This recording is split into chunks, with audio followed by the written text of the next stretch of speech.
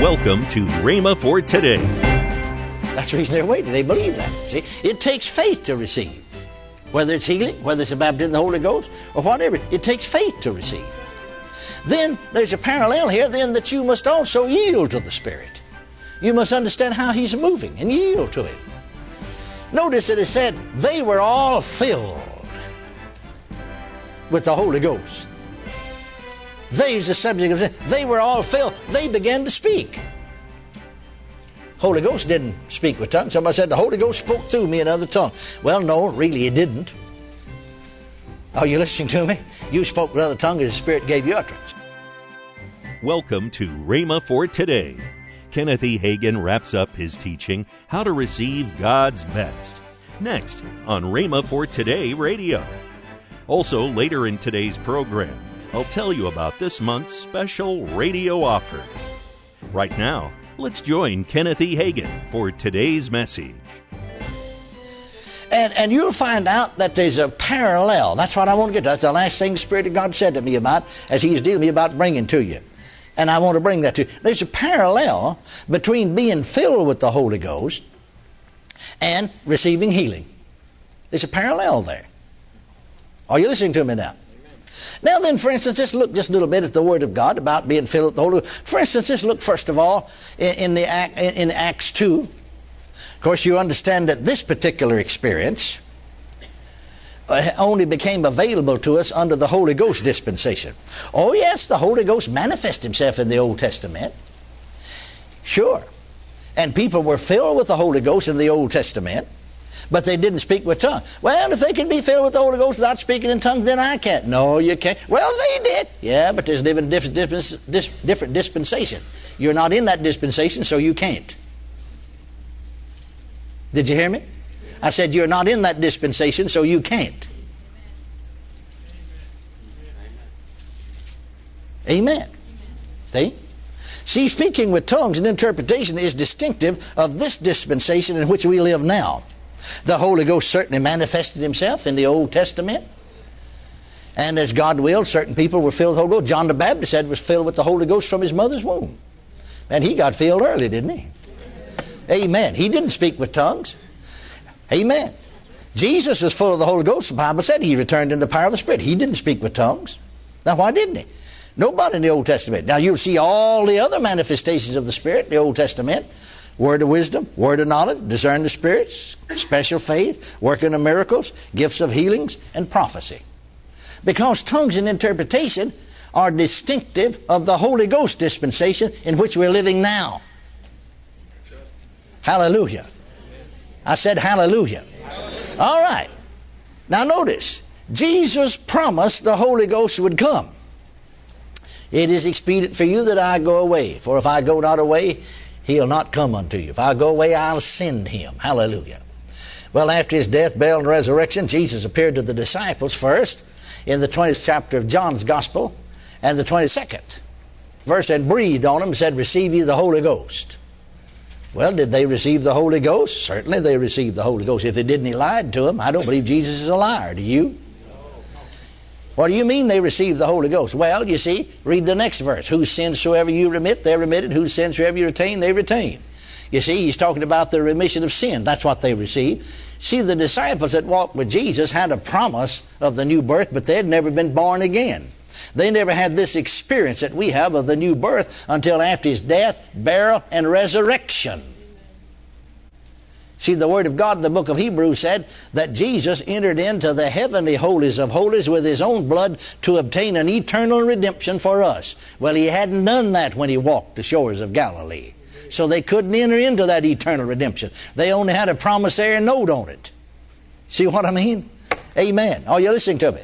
The Word of God said, you see, in Romans, the 10th chapter, the 9th verse, that if thou shalt confess with thy mouth the Lord Jesus, or Jesus is Lord, and believe in your heart that God raised Him from the dead, thou will be saved. Well, they weren't saved in the sense that we're saved, because they couldn't believe that. He hadn't been raised from the dead yet. Are you listening to me? They had a promissory note on it. Amen. Now they can cash in on that promissory note, praise God, and have the real experience. After he breathed on them, said receive the Holy Ghost, and the Holy Ghost did his work in them of remitting their sins and recreating their spirit, causing them to become new creatures in Christ Jesus. Now from then on, you'll notice that even before the day of Pentecost, they were a changed group.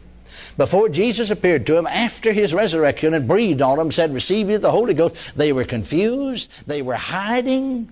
They didn't know what. Now they come out in the open, and they were continually in the temple praising, the upper room praising and blessing God. Hallelujah.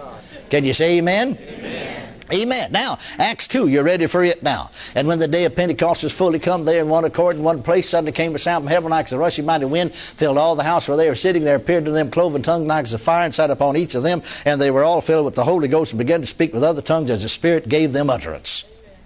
Hallelujah. That same bunch. Notice, the same disciples were in. There's 120 of them, some of the women, but the same disciples that Jesus a few days before had breathed on and said, receive you the Holy Ghost. Here they are being filled with the Holy Ghost and speaking with other tongues. Did they receive the Holy Ghost when Jesus breathed on them? Like I said, if they didn't, he lied to them, because he said he breathed on them and said, receive you the Holy Ghost. Did they have the work of the Holy Ghost in their life before the day of Pentecost? Certainly they did. Somebody said the church began on the day of Pentecost. No, it didn't. The church began back there when Jesus breathed on them and said, receive you the Holy Ghost. Here, in Acts 2, they're endued with power from on high. Praise God. Are you listening to me? Now, I want you to see something, though.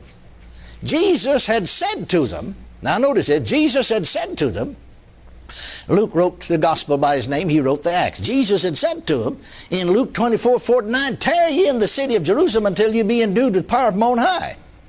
He didn't say tarry ye in the city of Jerusalem until you become new creatures, until your sins are remitted, until you're born again. See? Because John said he breathed on them and said receive you the Holy Ghost. So they'd receive remission of sins. They'd been born again. But no, Jesus said, tarry ye in the city of Jerusalem until you be endued with power from on high. We call it the baptism of the Holy Ghost. We call it being filled with the Holy Ghost. Both terms are correct. And that is an endowment of power from on high. Praise God. So then, they tarried for that purpose. When the day of Pentecost was fully come, they in one accord in one place. Suddenly came a sound from heaven like a rushing mighty wind, filled all the house where they were sitting. There appeared cloven tongues like as a fire, and sat upon each of them. They were all filled with the Holy Ghost, and began to speak with other tongues as the Spirit gave them utterance. Now, I want you to notice something.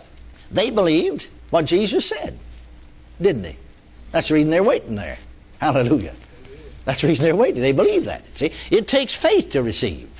Whether it's healing, whether it's a baptism of the Holy Ghost, or whatever, it takes faith to receive. Then there's a parallel here, then, that you must also yield to the Spirit. You must understand how He's moving and yield to Him. Notice that it said, they were all filled with the Holy Ghost. They is the subject of sin. They were all filled. They began to speak. Holy Ghost didn't speak with tongues. Somebody said, the Holy Ghost spoke through me in other tongue. Well, no, really, it didn't. Are you listening to me? You spoke with other tongues as the Spirit gave you utterance. I remember I was holding a meeting in Jacksboro, Texas in December of 1950. And a lady came down from further west Texas, a school teacher, because her friend wrote her and said to her, everybody down here is receiving the Holy Ghost. Well, of course, she didn't mean everybody in town had received the Holy Ghost. What she meant, everybody in our meetings that didn't have the baptism of the Holy Ghost was receiving. Now, here's something that I want you to see that God wanted me to share with you today that I'm getting to now, you see. And I'll tell you when I learned it and how I learned it. It was in that very meeting that I learned that. You see, Jesus had appeared to me. See, this was December of 1950. Now, Jesus had, in Jacksboro, Texas, Jesus had appeared to me on September the 2nd, first Saturday of September of 1950. See, just about 4 months prior, in Rockwall, Texas, in a tent meeting. And among other things, he said, come up hither, come up to the throne of God. We went up, stood before the throne of God.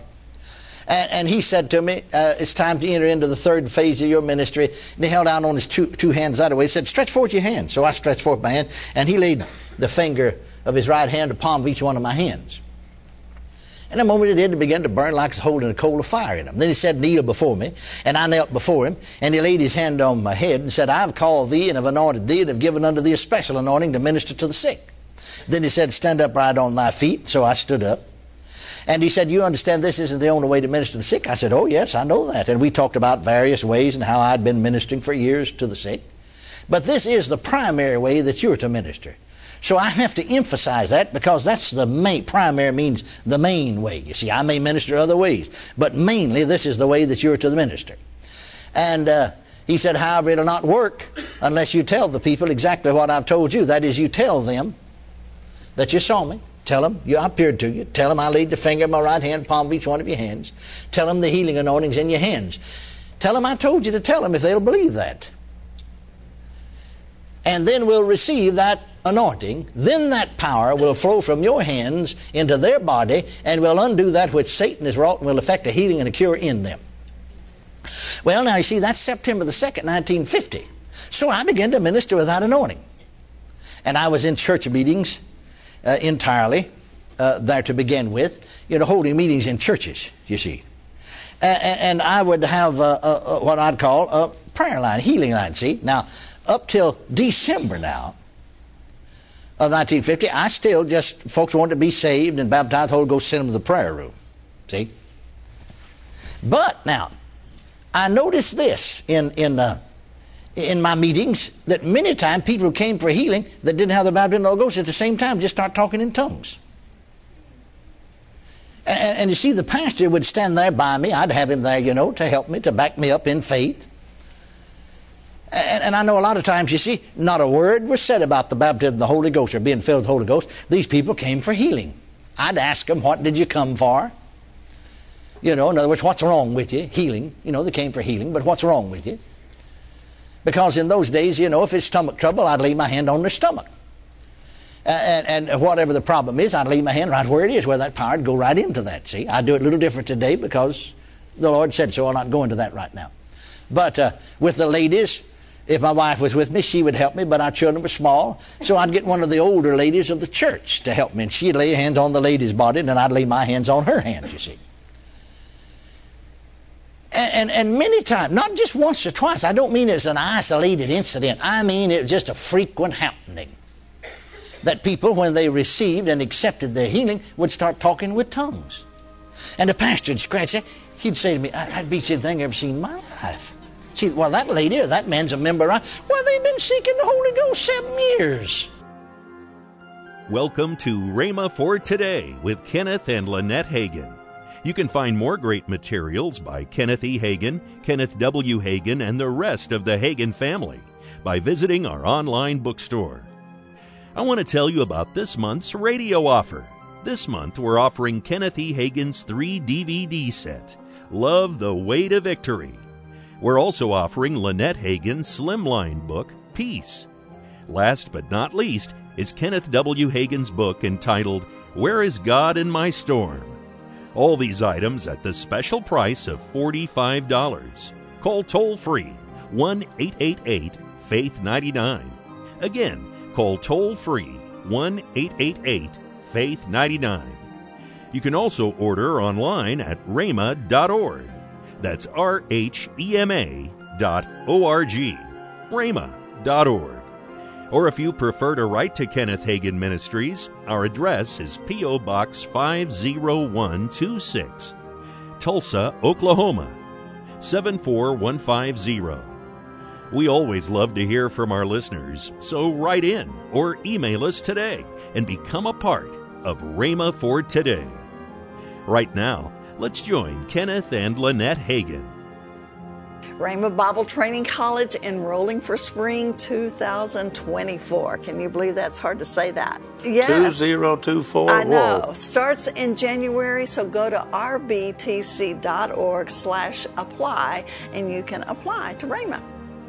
Monday, we'll start a new and powerful teaching from the Rhema archives. That's next week on Rhema for Today with Kenneth and Lynette Hagin. Have a great weekend.